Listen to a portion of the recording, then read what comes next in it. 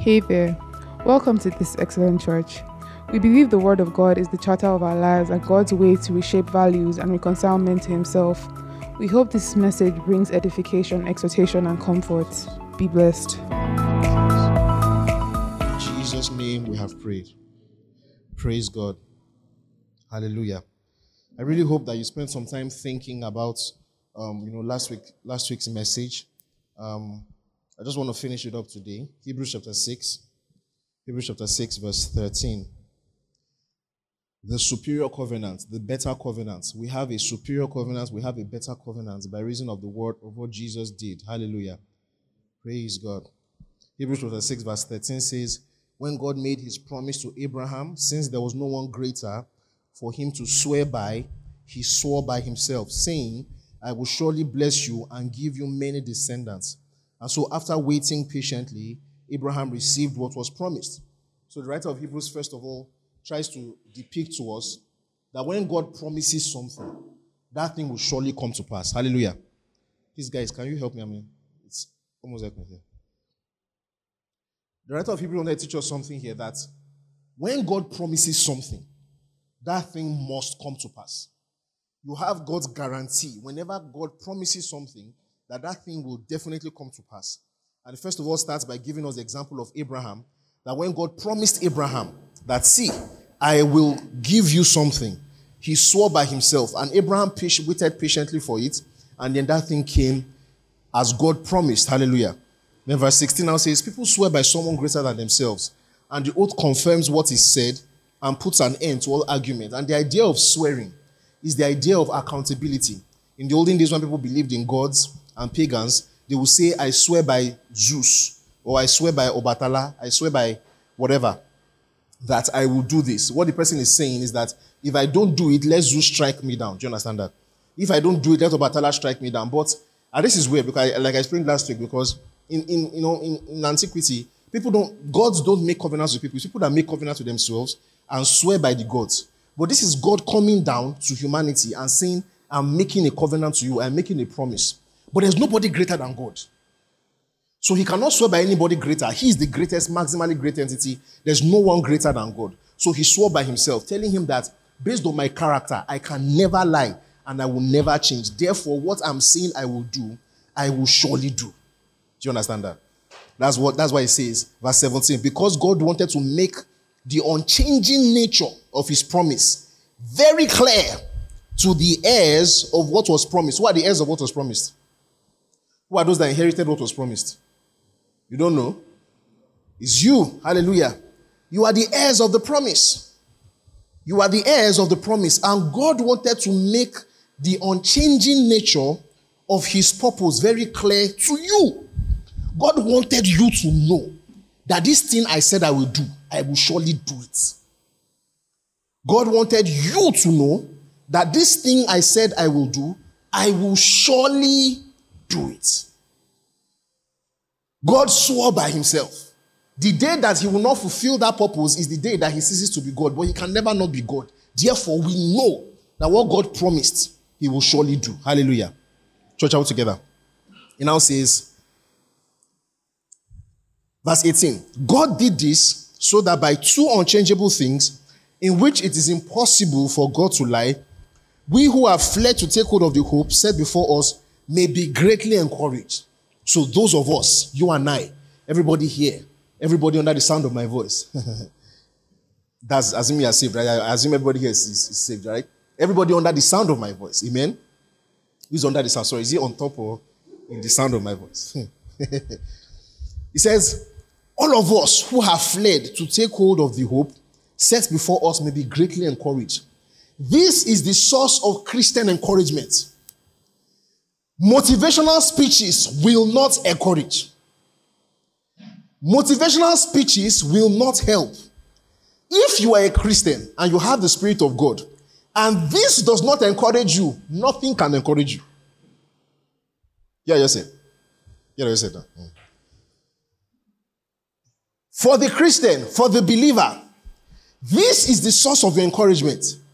This is the thing that is an anchor that no matter what happens in this world, it can never change. Any other thing can change. It can never change. If someone motivates you and say, you are special, you are kinikon, it cannot last. Because when you go into Lagos, you will discover that you are not special. In that sense.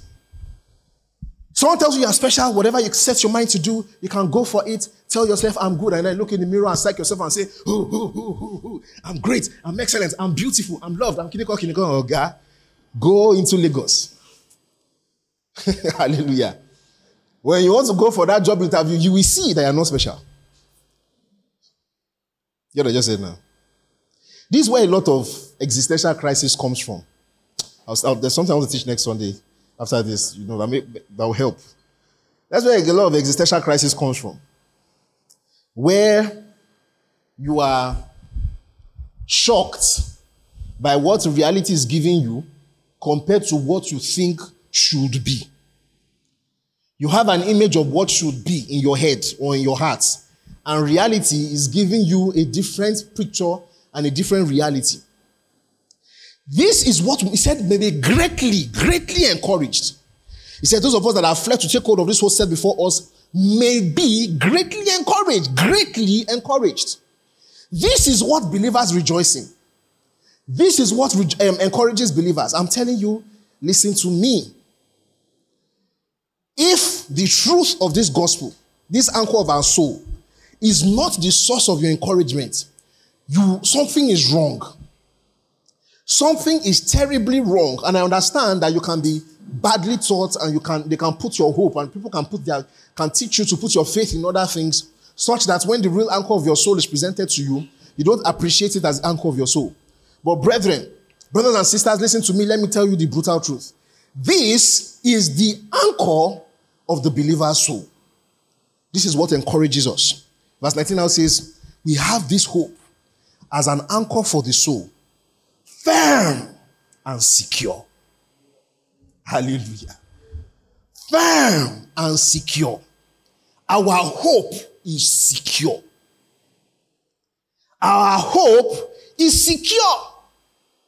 So I'll tell you, there are all kinds of different forms of encouragement where they come from different places, different angles, and different quarters. Maybe your own encouragement comes from your family members who tell you that in our family we are great. As you're a person might understand. See, in our family, our Ricky is kinikon. Don't worry, you are great because in our family we are great. Satan will show you that your family is not great. You have sorts of encouragement. Say, I went on secondary school to confess. When I entered university, I came up with 2-1. In my faculty, they've not given first class in the last 20 years. That's the source of encouragement. Listen to me. Life will show you that thing is pointless. Whatever charisma, whatever thing it is that you have, all those things don't work. All those things don't work for the believer. That's why people people say they want to build their ministry around giving hope to people. Our ministry is to encourage people and all that. Listen to me. It does not work. And it's terrible because the proof that it does not work is the fact that people are addicted to it. It does not work. So they come every Sunday. They've told them some kind of thing about God loves you. Kinikon. There's no more day like unto you. After God is you. Go forth into this week and do something great and everything. And then the week shows you Pepe. And then you go back again for your Sunday top up. And then, because the person is addicted, the person is going to church every Sunday. People outside are like, this person is a Christian, very religious. You know they miss church. What is he going to church for every Sunday? You understand? That's what he's going for. Outside, they're looking at him and are like, the guy, they go church. What is he going for? There are kinikon, there are ancient altars, there are ancient temples, something. Once you plug into it, you have something in the realm, you're a giant in the realm, in the gem of the spirit. Every Sunday. And you will now see the person will be behaving like an unbeliever. The anchor of the Christian soul, those kind of people just wait till persecution comes. That's when you will know. That's why the Bible says that, see, if you faint in the day of adversity, your strength was what? People that faint in the day of adversity, the issue is not that they were going to church every day or they were going to church every Sunday. Nothing. This is what encourages the believer. This is the true strength that will stand in any persecution. This is the anchor of our soul. This is the thing that greatly encourages us no matter what happens. Verse 19 now says, it enters into the inner sanctuary behind the curtain. That means this thing that is our anchor, that is the anchor of our soul, is something that is in the inner sanctuary, where our forerunner, someone that went there ahead of us. That word, you see the reason why that word is very interesting. Where our forerunner, someone has gone ahead of us. You know, you can, for someone to be your forerunner, it means you are coming after. Do you understand that? For someone to be your forerunner, it means you are coming after the person. Where our forerunner Jesus has entered on our behalf. He has become a high priest forever in the order of Melchizedek. Hallelujah. Sometimes the way I arrange my sermon notes, I want to unwrap it in a very interesting way so that it can be sweet. But when I start preaching, I get so excited I can't even wait to unwrap it. I just want to say it. Now. See, we have a forerunner that has entered on our behalf and is a high priest according to the order of Melchizedek. So, and that is what our anchor is. The anchor of our souls. Our great encouragement is that we are somewhere now. We are in a particular place now. God promised before the foundations of the earth, God promised ahead of time that a time is coming that he will do a work and we will be able to enter a certain place. Being in that place is our encouragement. Knowing that we are in that place is our encouragement. Jesus went ahead of us, and because of what he did, we can now follow after him into that place. Hallelujah. Praise Jesus. Hebrews chapter 7, verse 22. What is the promise? What is our hope? What is the anchor of our souls? Hebrews chapter 7, verse 22. He says, because of this oath, Jesus became the guarantor of a better covenant. The better covenant that we have is the anchor of our souls. Hallelujah. Praise Jesus. What is it in explicit terms? Look at Hebrews chapter 9, verse 15. He wants to say it explicitly. What is it? The writer of Hebrews and the apostle say it in different ways. What is this new covenant that is the anchor of our souls? Hebrews 9, verse 15. For this reason, Christ is the mediator of a new covenant, that those who are called may receive the promised eternal inheritance. What was the promise? What was that hope? What's that anchor of our soul? Our eternal inheritance. Now that he has died as a ransom to set them free from the sins committed under the first covenant. Hallelujah. The promise and the anchor of your soul, it doesn't sound like it. But by the grace of God, I will help you understand. Because I know what I'm saying. Where we are coming from. Someone tells you that the anchor of your soul, what is the source of your great encouragement, is that you have been set free from your sins. How is that encouragement? Hold on. I mean, if you are very, very saved, your salvation has cooked. You already know where I'm going. You already know why this is your source of encouragement. But those that, your salvation they just put it on fire. It's just started. You are saved though, but it's just cooking. You will not understand. You can't relate. Why is it that God forgiving my sins is the source of my encouragement? How? Praise God. Look at Hebrews chapter 7. Let's go back to chapter 7. Look at verse 18. It says, the former regulation is set aside because it was weak and useless. Of course, we know what it was useless for. It was useless in regenerating the heart. Not that it was useless in doing the will of God. It did the will of God. The law fulfilled the will of God. And the will of God was to point us towards Christ. Hallelujah. It was a tutor, and it was a successful tutor. It was so successful that I'm going to use it to teach you the meaning of these new covenants. Now, I'll show you. It was very successful. But what it was useless in, it was useless for regenerating the soul. Hallelujah. Church, you understand that? This difference is very important too. Don't let anybody use bread and pack all your stew and say the law of Moses was useless. Did you hear what I just said now? Don't let anybody deceive you with lies and say the law of Moses was useless. It was not useless. What it was useless in for was that it could not make you perfect. It could not regenerate your soul. It made the law to be outside of you. It didn't put the law in your heart. Do you understand that? Verse 19 now says, for the law made nothing perfect. Do you understand? Do you see that? Yeah. But for you to even become perfect, it had to start a work. No, let me not go into all that before I lose my train of thought. And it now says, and a better hope is introduced by which we draw near to God. Hallelujah. This is the promise. This is the anchor of our soul. That this new covenant is the means by which we may draw near to God. Listen to me. Without Christ, you are far from God. Without Christ, you are far from God. Without Christ, you are an enemy of God. Without Christ, there is a wall of partition between you and God called sin that is impenetrable, that you can never break through. No matter how strong you are in your own righteousness, no matter how strong you are in your own effort, you cannot break through that wall that is separating you from God by your own power. You cannot. Only He could save you. Only He is strong enough to break down that wall. Only He who was of a priesthood superior to that of Aaron. I love the way Obina put it. He said there's no kind of priesthood on the earth that can match his own. Hallelujah. I love that word. I said, amen. There's no kind of priesthood on the earth that can match his priesthood. The priests on the earth, they commit sin. So they have to do atonement for their own sins first. The sins they have to do the atonement for their own sins first. And because of that, if they enter anyhow, they will die anyhow. This priest could die. If something happens and COVID-19 comes and wipes your lineage of priests out, what will happen? What will happen to you? You are on your own. Praise God. But this priest cannot die. He doesn't have a father and a mother.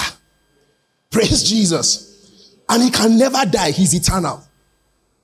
He's the kind of priest that Abraham gives tithes to. His kind of priesthood is the one that is greater than Abraham. His kind of priesthood is the one that can bless Abraham, that will lay hand on Abraham. Let me just say it again. I have a big issue with those that preach Abraham anyhow.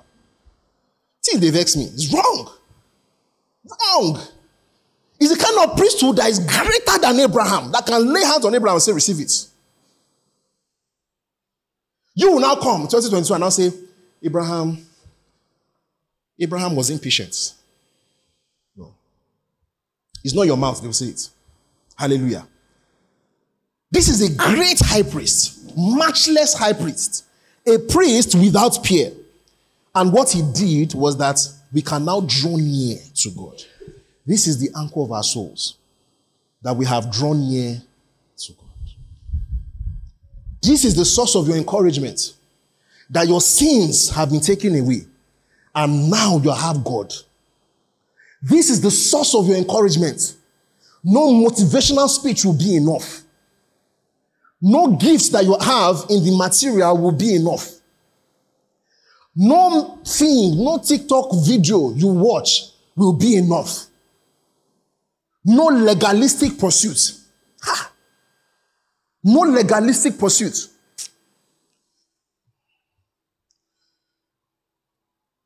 Heard something recently. I'm talking about people going through a tough time and how they were delivered from the tough time. I'm talking about certain principles that you do. I'm trying my best not to make it obvious that I'm talking about anybody, but these are the issues. You understand what I'm saying to you? Because if I'm saying it theoretically, you will not understand. These are the issues. Say there are certain principles that if you do, no matter how tight the situation is, God must come through for you. God must come through. There are certain things that if you do and everything, just arrange the scriptures eisegetically, wrongly. Say these are the principles that if you do it, God must come through for you. People too will now go ahead, and this is the source of their encouragement. I did something. I did something. I did this. I did that. Therefore, God will come through for me.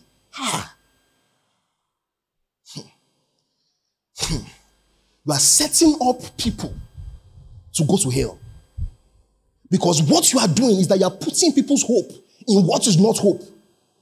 It's a mirage. It's like an oasis in the desert. You are giving people a mirage of a stream in front, and when they get there, they won't find anything. By experience, whether you like it or not, you will find that by your works, you cannot do anything to earn God's goodness. You will find, whether you like it or not, listen to me, you will find by experience that that was the entire point of the entire law of Moses. By your power, you cannot do anything to earn the goodness of God. The good things in your life, did they come because you did something good? You know your sins. Did they come because you did something good? How many times have you tried to do something by your own power and were disappointed?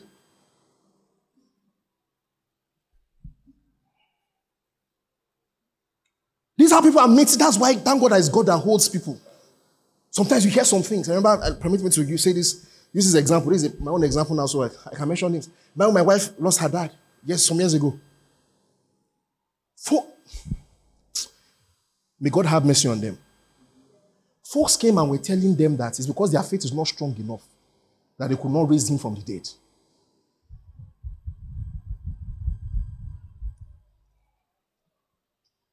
Says, because I gave a tithe, God must bless me. I pity you.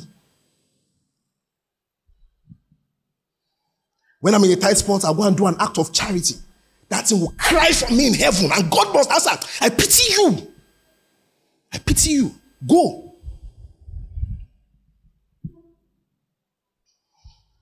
The source of our encouragement is that we have drawn near to God. That the middle wall of partition, the stone wall of sin between us and God has been taken away. Now we have God, and God is always with us. This is the source of our encouragement.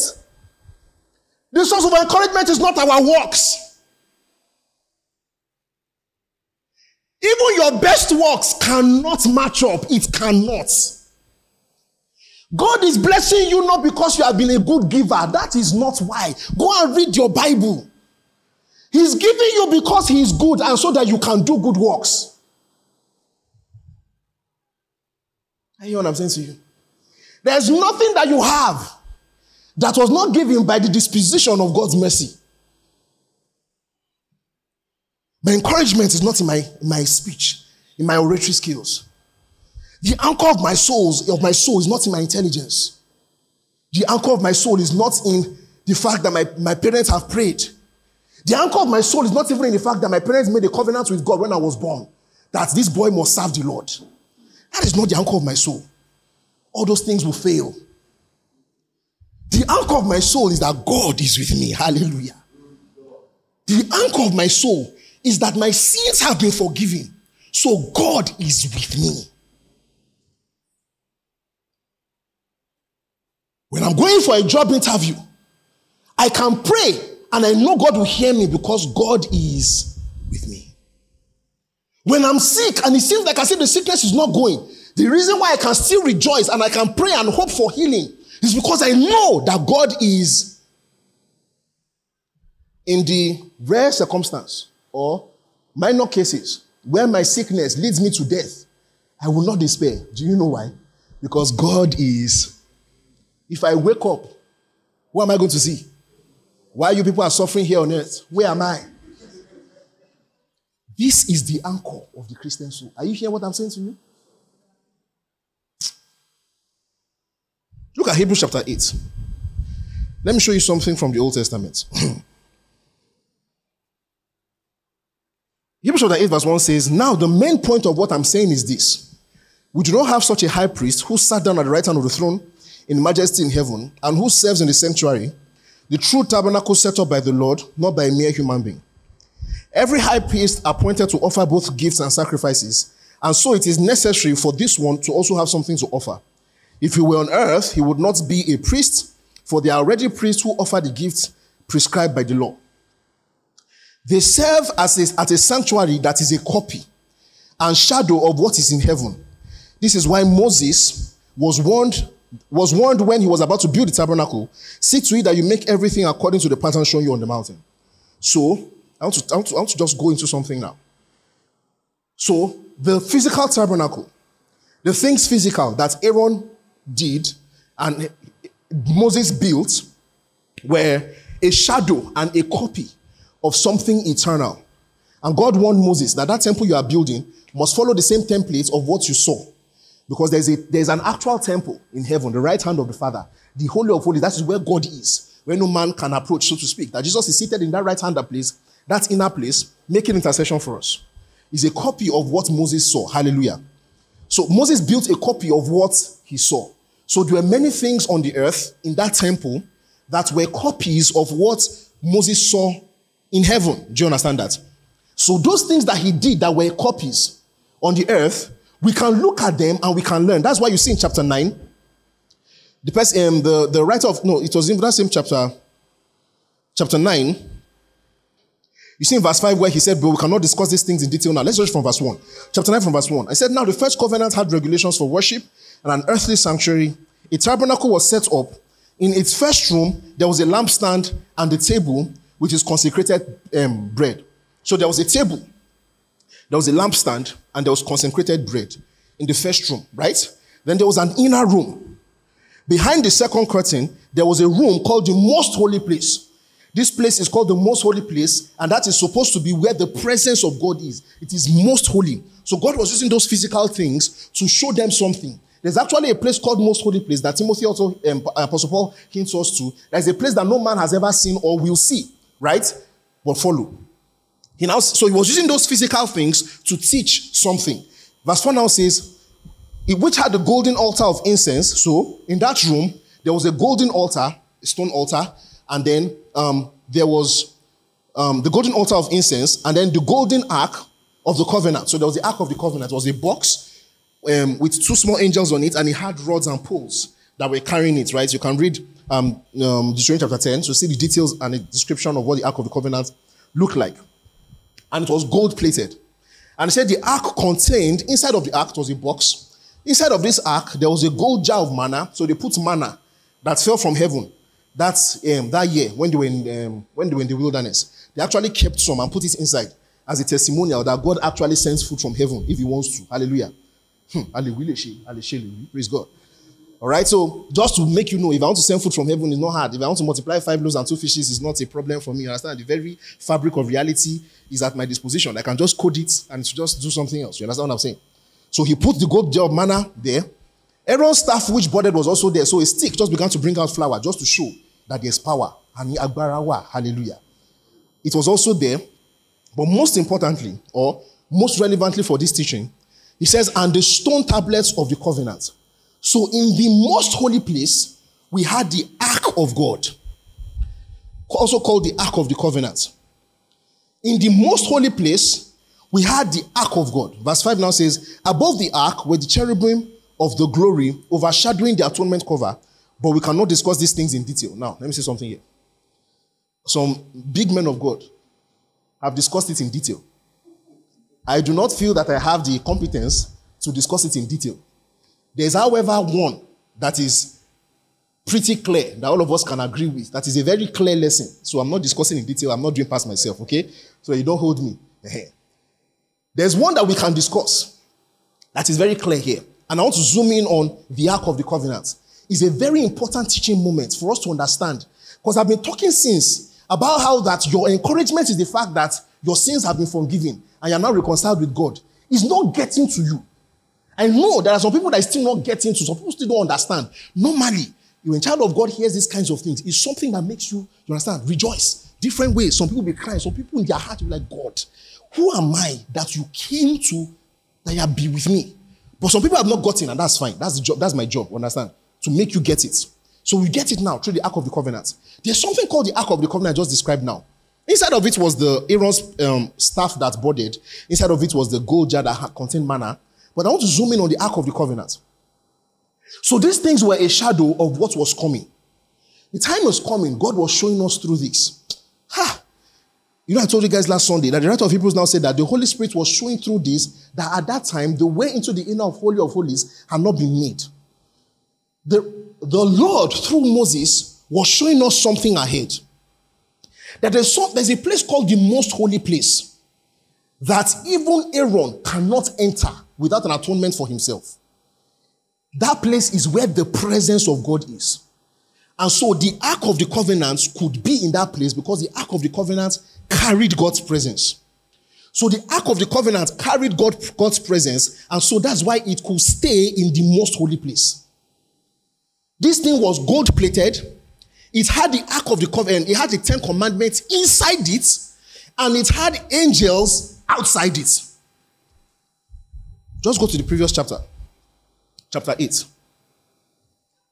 Look at what it says in verse 10. It says, "This is the covenant I will establish with the people of Israel. After that time, declares the Lord." So this is what the Lord did, promised, which has been accomplished inside of us. He says, "I will put my laws in their..." Church, are we together? "I will put their laws in their... and write them on their... I will be their God and they will be my what?" God speaking ahead was telling us something in case we cannot make the connection yet. The old shows us a picture. There is something called the Ark of God that can stay in the Holy of Holies, that carries God's presence. This thing is something that can stay in the presence of God because for whatever reason. Church, out together. Then the Lord was now speaking ahead through Jeremiah. Now says here that the time is coming. He said, no, the Lord tells us something. He says this thing that can stay in the Holy of Holies is something that has the commandments inside it. Jeremiah now tells us that God, speaking inspiredly, God said, a time is coming when I will have a people that my laws will be inside what? That's why he says in chapter 6 that this is the anchor of our soul. To a place behind the curtain where Jesus, our forerunner, has done what? He has gone into. So just as there was an Ark of the Covenant that had the laws inside of it, and the angels were around it, that's why I said, I've given you my angels to give you charge over. Are you following what I'm saying? There was an Ark of the Covenant that had the laws inside of it, and the angels around it that could stand in the most holy place. The Lord promised ahead that a time is coming when my people will be like that Ark of the Covenant, where my laws will be inside. That's why he says, look at Hebrews chapter 10. Look at Hebrews chapter 10. Look at verse 19. He says, therefore, brothers and sisters. Hey, tap your brother near you. Tap your sister near you. He say, bro, sis, focus. He's talking to us. He's talking to us. Bro, focus. He's talking to us. He's talking to us. Therefore, brothers and sisters, are we together? Is everybody there? Hebrews 10 verse 19. Please, it's for brothers and sisters. You have to follow because I'm reading it. Since we have confidence to enter where? Since we have confidence to enter where? By what? Did you hear what I just said now? That thing that the Ark of the Covenant could do, you are the Ark of the Covenant now.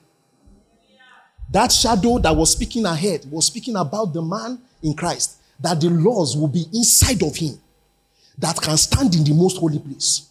Jesus went ahead of you like a better priest than Aaron, did a work and made a way so that just like so in those days, people will have been asking, how is it possible for a man to stand in the most holy of holies perpetually? You understand that? Do you understand what just happened now? Because the Ark of the Covenant was not going and coming. The Ark of the Covenant was in the most holy place. There, it was there. You would have asked Aaron there that, is it possible for a human being to stay in the most holy place? They don't say, lie, don't try it. Or if you stay there too long, you'll just die. But right there and then, God was signaling, look at this Ark of the Covenant. It has the laws inside of it. A time is coming when there will be a human Ark of the Covenant that they will be able to stay in my presence because the 10 Commandments will be inside of them and because they are able to enter by the blood of Jesus. So normally before Aaron will enter, he will first sprinkle blood for himself before he can enter. Jesus came and shed his own blood, an eternal blood, and paved the way forever so that the Ark of the Covenant, you and I, can stay there perpetually. This is your encouragement. God is with me. Hallelujah. This is your encouragement. God is with me.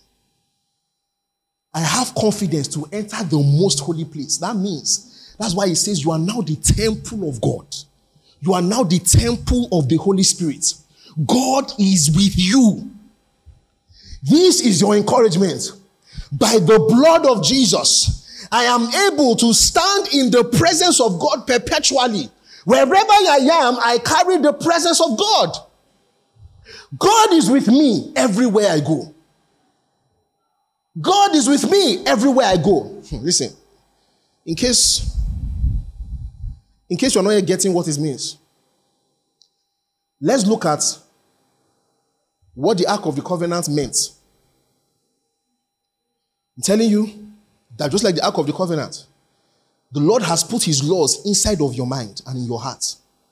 Now you have entered into the most holy place. You have the confidence. Now you have entered into the most holy place by the power of God, by the blood of Jesus, and by the work that he has done. It means that you now carry the presence of God. You don't know the import of it. Let me tell you what the import is. Let's look at the Ark of the Covenant in the Old as a shadow. When we look at those shadows, when we look at the outline of what the Ark of the Covenant did in the Old Testament, you begin to have a renewed sense of what it means that you are a child of God now and God is inside of you. You now know the implication. What is the meaning? Kilobade. What does it mean that God is now with me? What does it mean that I'm now the temple of the Holy Spirit? What does it mean that my body is now for God? What does it mean that God is now with me? What does it mean that I'm seated with Christ in the heavenly places, far above all principalities and powers? What does it mean? Let's look at the shadows to see what it means to be the Ark of the Covenant, to be an entity that carries the presence of the God and the commandments are inside of you. What does it mean? Let's look at shadows to just have an idea. Leviticus chapter 16. Leviticus chapter 16. I'll just read from verse 1 and 2. Leviticus 16, verse 1 and 2. The Lord spoke to Moses after the death of the two sons of Aaron, who died when they approached the Lord. So Aaron's two of his sons died when they approached the Lord anyhow.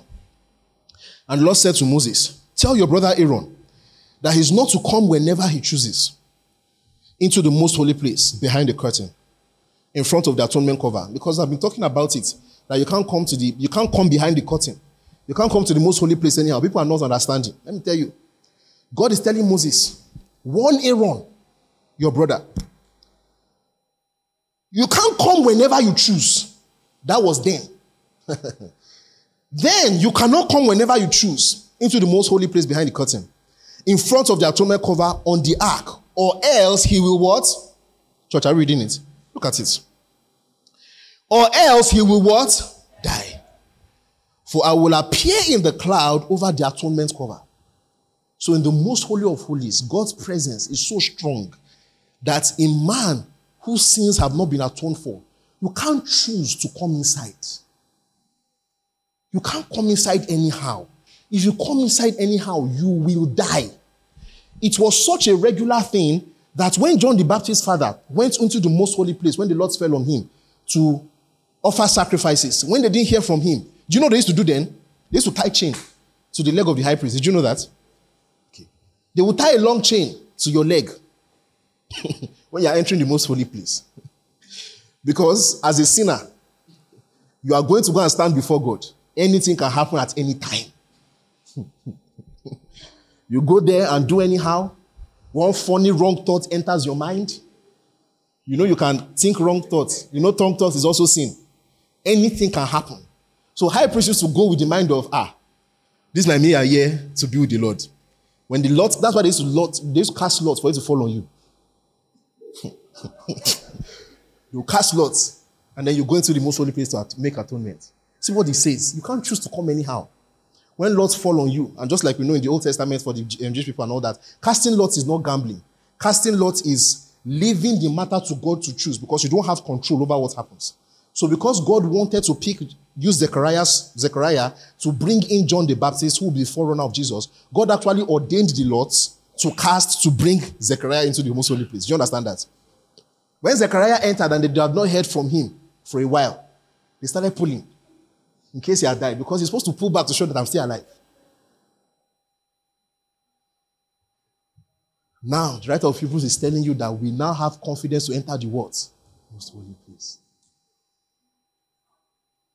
The fact that people have not been seeing judgment despite carrying the presence of God and they are still doing evil, is not a comment on God's quietness. God has not changed. It's a comment on the kind of work that Jesus did. Did you hear what I just said now? You didn't hear. Let me explain. People have been asking me. He said, why is there a difference in the Old Testament when people commit sin? They used to collect water. That now, it's like as if unbelievers are doing that. Jesus is very nice. That's why God of the Old Testament is like, say, I pity you. You want to know that God has not changed? Know the proof that God has not changed? Wait till the last day. Wait till judgment day. Then you will know that God has not changed. The fact that you are carrying God, you are now in the most holy place and you are there. The old priest of old, they enter there, they keep atonement. You don't dare. Imagine you're a priest of old and then you just think about another person's wife while you are doing incense. The angel will just give you, say, please carry this one away. Bring in somebody that's serious. The fact that you have been living your life anyhow as a child of God is not an evidence that God does not exist or God is just watching you or God does not care. It's evidence of the kind of work that Jesus accomplished on your behalf. When they say that he is the mediator in better covenant, this is what it means. His work is actually atone for your sins. The Ark of the Covenant, the most holy place, is a place of holiness. So what it means that God is now with me, it means that actually my life must be holy. My life must be holy. If I am now in the place that Aaron could not choose to enter anyhow because of his sin, how can I be in the place and be acting differently from how the place is? Church, I get what I'm saying to you? If you are acting too much like you are not the Ark of the Covenant, maybe you are not the Ark of the Covenant too. You understand what I said now? Yeah. Yes. If you are acting like an unbeliever, maybe you are an unbeliever. Because what it means to be the Ark of the Covenant is that you carry the presence of God and there is no kind of evil. Let me show you something. 1 Samuel chapter 6. 1 Samuel chapter 6. So something happened back in those days. At this time, the temple had not been built, so the temple was still living in, the Ark of the Covenant was still in tents. So this Ark of the Covenant that carried the presence of God was still moving about in tents. So there was a high place, a tent where in Shiloh, where the priest would stay, or the temple where the priest would stay. And from here, whenever Israel wants to go and fight wars, they will take the Ark of the Covenant along with them. Right? So, of course, the Philistines were these Greek-ish people that emigrated into that area, and they were very strong and they were very warlike. So they used to constantly wage war against the Israelites, and they used to deal with them very well. So when the Israelites want to go and fight, they will carry the Ark of the Covenant because God is with them and all that. And truly, many times when they carry the Ark of the Covenant, God will prevail for them, and angels will help them to conquer their enemies and all those things. But Moses had told them and explained very well. The Ark of the Covenant carries the presence of God. You cannot deal with it anyhow. So, the Ark of the Covenant was returned to Israel after some time because the Philistines captured it initially. When they captured it after some time, those guys were, they were having all kinds of plagues. Rats were coming to them and all that. They were destroying their tumors. People were having cancer and all that.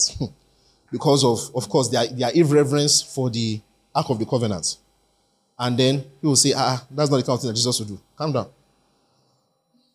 The Ark of the Covenant was dealing with them. And then when they were tired of using the Ark of the Covenant irreverently, they sent it out to Israel. When they sent it out to Israel, look at verse 19. The Bible says that, but God struck down some of the inhabitants of Beth Shemesh, putting 70 of them to death. Do you know why? Because they looked inside of the Ark of the Covenant.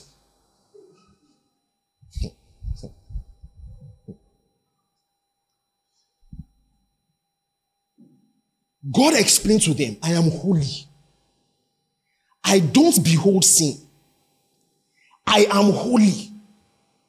And I need you to get it into your head that I am holy. I know that you have fallen. I want to help you. But before I can help you, you must first understand that I am what? Holy. You cannot even see where I am. You need to understand that you cannot come to me anyhow. Moses, tell them, if they are coming, their sins have to be atoned for.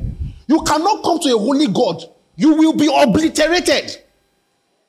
He said, no. Not only will I be irreverent, I will look inside. With your sinful nature, what do you think will happen to you?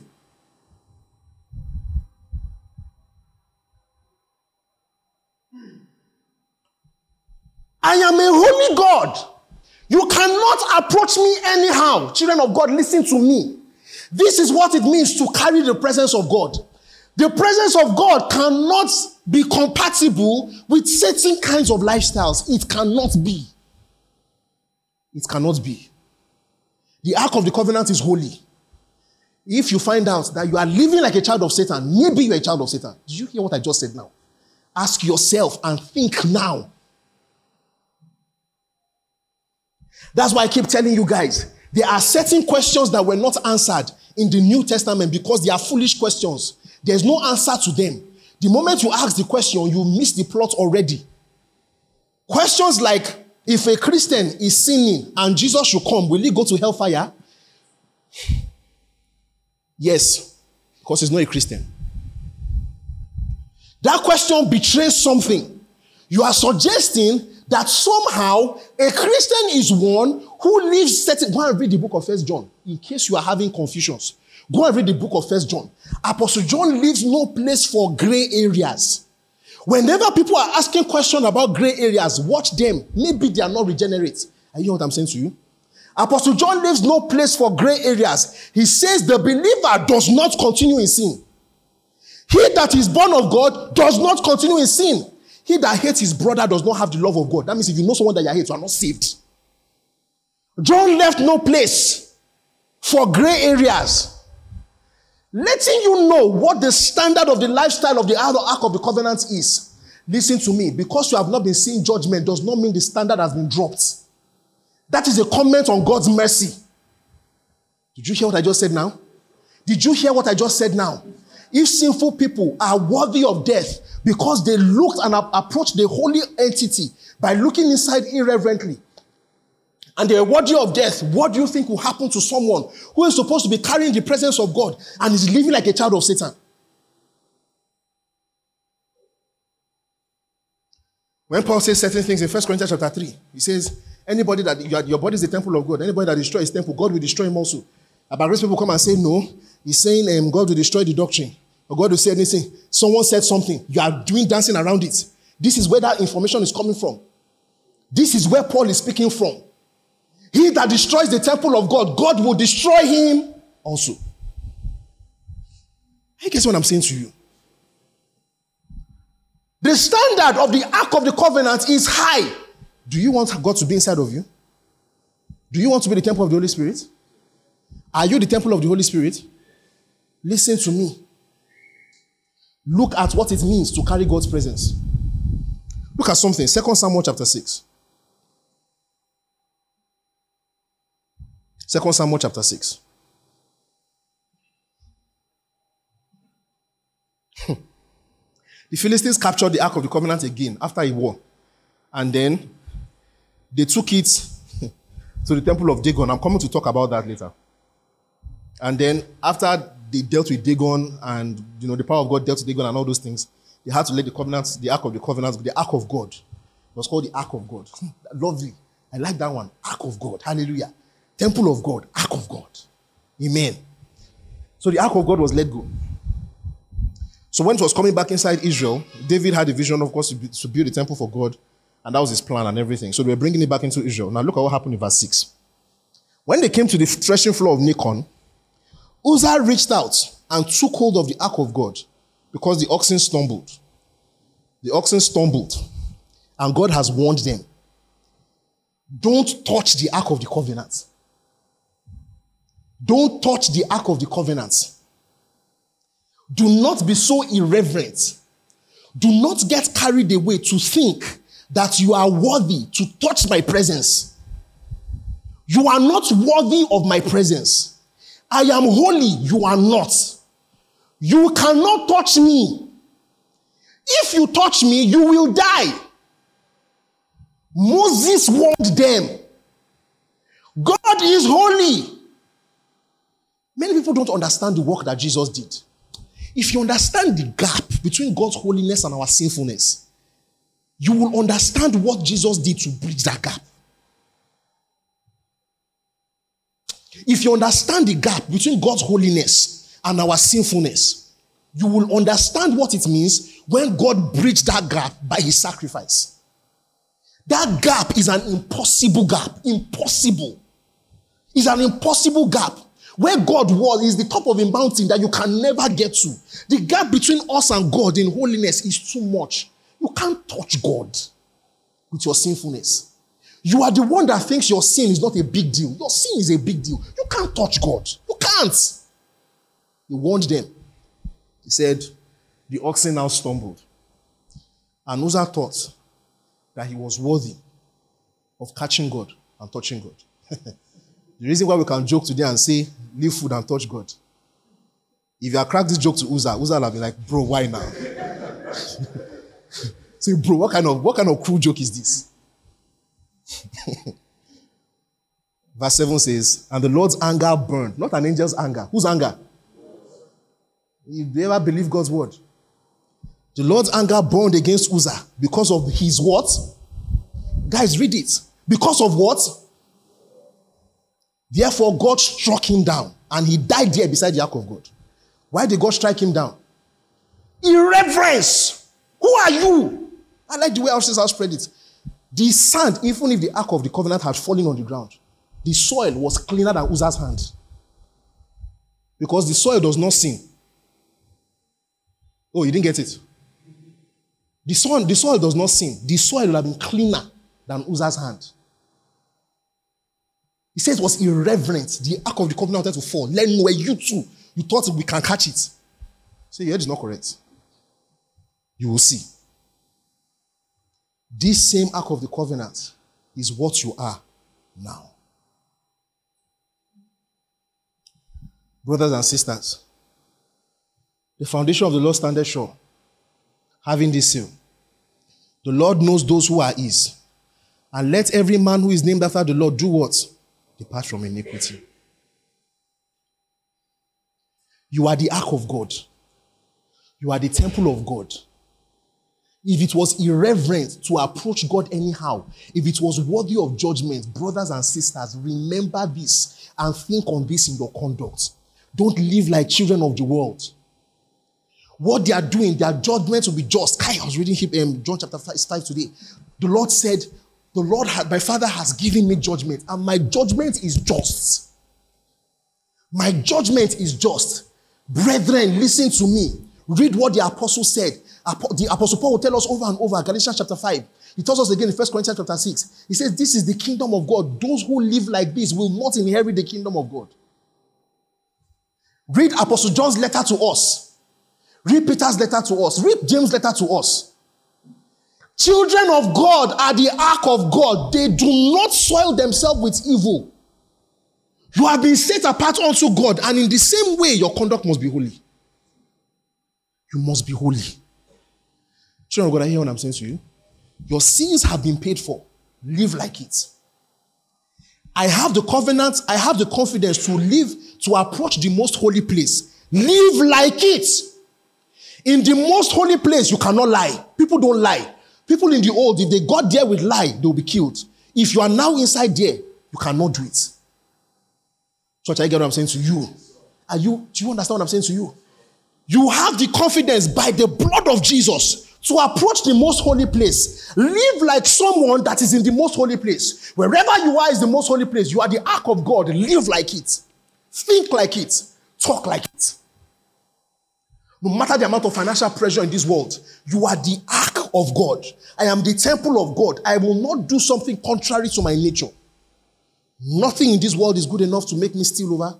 Nothing in this world is good enough for me to bypass or do any kind of evil over. No matter the appetites of my body, no matter the appetites of my physical body, I am the ark of God, and I will live like it. Brethren, I hear what I'm saying to you. But this is the second part of what it means to be the ark of God. Let's take that same chapter 6. Let's go to verse 9. Look, this is what it means to be the ark of God. Verse 9 says, and David was afraid. I'll close here. And David was afraid of the Lord and said, how can the ark of God ever come to me? He was not willing to take the ark of the Lord to be with him in the city of David. Instead, he took it to the house of Obed-Edom the Gittite. And the ark of the Lord remained in the house of Obed-Edom the Gittite for 3 months. And the Lord blessed him and his entire household. Hallelujah. This was a Gentile. David was afraid of God's holiness, which he should be, which you should be. You should be afraid of God's holiness. He said, who can we use as sacrifice? He said, give that Hittite, a Gentile. Let the ark of the covenant be in his house. And God signaling something ahead. The covenant was in the house of a Gentile. But this Gentile, he respected God, just like Cornelius. He feared God. Just like Cornelius and all of us who are Gentiles. Do you understand what I'm saying? Including Igbo people. You understand what I'm saying? All of us are Gentiles together. It was in the house of a Hittite, and the Bible tells us that God blessed him. You are blessed. Did you hear what I just said now? Number one, you are holy. The second part is that you are what? Blessed. The ark of the covenant entered the Gentile's house. The Gentile was reverent, and the Bible says God blessed his household. My things are blessed. My things are blessed. The righteous like a tree planted by the rivers of waters. He will bear his fruit in season. His leaves will never wither. And whatever he lays his hands upon to do will do what? I am blessed. This is the anchor of your soul. God is with me. I am the ark of God. I am blessed. When things do not seem to be working, it's because God knows what he's doing. I am blessed. Everything that pertains to the fulfillment. Do you notice that when he mentioned I am blessed, he didn't talk about money. He didn't say and he became the richest man. Did you notice that? Let me tell you what it means to be blessed. Let me tell you what it means. It means that everything that pertains to the purpose of God for your life, everything that you need to fulfill God's purpose for your life, the power of God will always be supernaturally supplied to provide that thing that you need to fulfill God's purpose for your life. Look at Numbers chapter 10. Look at Numbers chapter 10, verse 33. After they had gone around the mountain, for some time, and the Bible says, verse 33, that they set out from the mountain of the Lord and traveled for 3 days. And the ark of the covenant of the Lord went before them during those 3 days to find them a place to rest. The cloud of the Lord was over them by day when they set out from the camp. And whenever the ark set out, Moses said, rise up, O Lord. May your enemies be scattered. May your foes flee before you. And whenever it came to rest, glory to Jesus. It says, and whenever it came to rest, he said, return, Lord, to the countless thousands of Israel. Whenever, and of course, you know the rest of the story. Whenever the people of God were moving, they carried the ark of the covenant, which symbolizes the presence of God. When the psalmist was going to talk about it, he talked about how mountains skipped before them. Listen to me. Because you carry the presence of God, you are blessed. That means that the supernatural power of God is always with you. You are not like them of the old that go in and come out, that cannot choose to come whenever they like. You are there. He says, whenever they come, my presence will appear above the atonement seats. You are there. The power of God is with you. All the things that you require to fulfill the purpose of God for your life, listen to me, God will supply it. That's why the children of Israel will carry the ark of the covenant whenever they were moving. And Moses will be able to boldly say, Lord, let your enemies be scattered before you. Whatever is an opposition, let me tell you what your enemies are. We talked about it sometime last year. Your enemies are whatever will not allow the purpose of God for your life to be fulfilled. They will scatter before you. You know what I just said now? They will scatter before you. You are in the office and somebody is doing you evil and is trying to set leg for your promotion and you are clinical, and you are forming that it's because you are paying tithes that God is removing. God is not going to remove him because you are paying tithes. Listen to me. Your enemies will scatter before you. Do you know what it means? It means that even if that person is doing you evil, God is going to use that evil to be what will fulfill the purpose of God for your life. Did you hear what I just said now? You carry the presence of God. All the things that you need to fulfill the purpose of God for your life, God will do. When you get to River Jordan and God has called you to enter Canaan, When you stand in Jordan, Jordan will part. Do you know what I just said now? If God has put something before you that you're meant to get into, and there's a big wall of Jericho standing before you, stand before the wall of Jericho, it will do what? Crumble. This is what it means to carry the presence of God. Whenever your enemies think that they are doing you evil, pushing you away from something, they are just doing what Jesus' brothers were doing for him. God will use it to prosper you. This is why Christians don't break in persecution. Because once we're looking at the persecution, we are the ark of God. If God allowed this thing to come, it's because he knows what he's doing. You see what I just said now? This is what we meant during the election period when people were exasperating and talking like unbelievers. And we're saying, Muslim, take care, this country is finished, Nigeria is finished, the church is finished. Oh God, the church cannot be finished. If God in heaven allows it, despite our best efforts, that a Muslim will win, God knows what he is doing. You think because a Muslim is the president, God will leave us? Will God leave you because a Muslim is not the president? No! I am the ark of God. God is with me. I remember growing up, our parents would say something. When things are tough and all that, they'll say, the Lord is on our side. Kai! Thank God my parents. For Christian heritage. Baptize your children. Hallelujah. That was just a joke. Don't mind them. I remember growing up, whenever things are going tough, my mom would say things like, the Lord is on our side. The Lord is in control. That's how Christians talk. The Lord is on our side. The Lord is in control. I am blessed. I am the ark of God. God is with me. This is the anchor of our soul. This is the thing that greatly encourages us. This is the thing that no matter if you are going on the road, you wear fine clothes in the morning, the Agbero guy stains your clothes, and you come out and you're having a bad day. This is your encouragement. Even when the guy was staining your clothes, God is with me. You do your half-year appraisal, your boss tells you something that you don't like, and you know that it's not because you're not trying your best and you're not happy. The Lord is. When I'm sick and I'm praying, Lord, heal me, and I'm taking my medications, like I said, the sickness is not going, I will not despair. Do you know why? God is with me. This is the anchor of our soul. No matter what it is. You're having problem in your relationship, you're having problem in marriage, and whatever it is, God is with me. Someone betrays you. You put your trust in someone and the person betrays you and embarrasses you. Listen to me, you have not seen shame. Anybody that comes upon the name of the Lord will never be put to shame. God is with me. God is with me.